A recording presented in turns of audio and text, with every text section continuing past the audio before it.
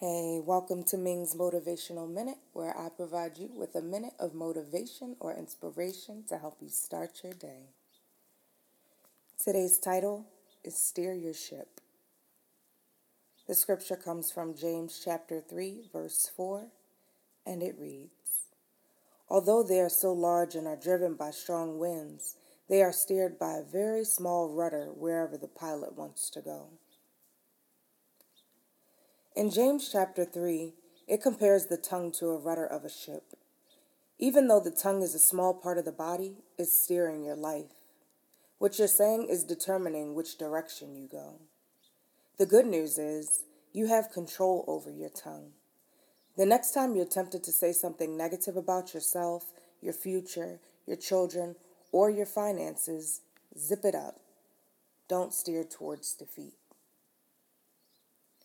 Are you sending your words out in the direction you want your life to go? The psalmist David says, God will crown the year with a bountiful harvest. Even the hard places will overflow with abundance.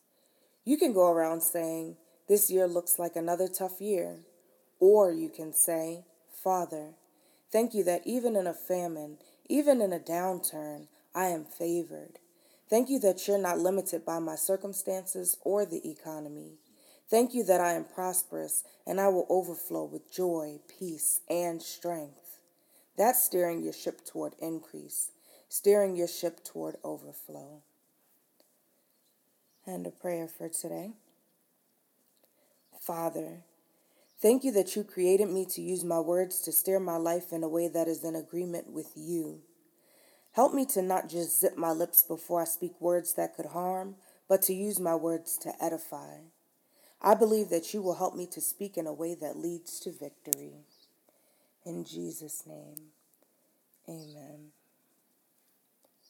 Thank you so much for joining me on my Minute of Motivation.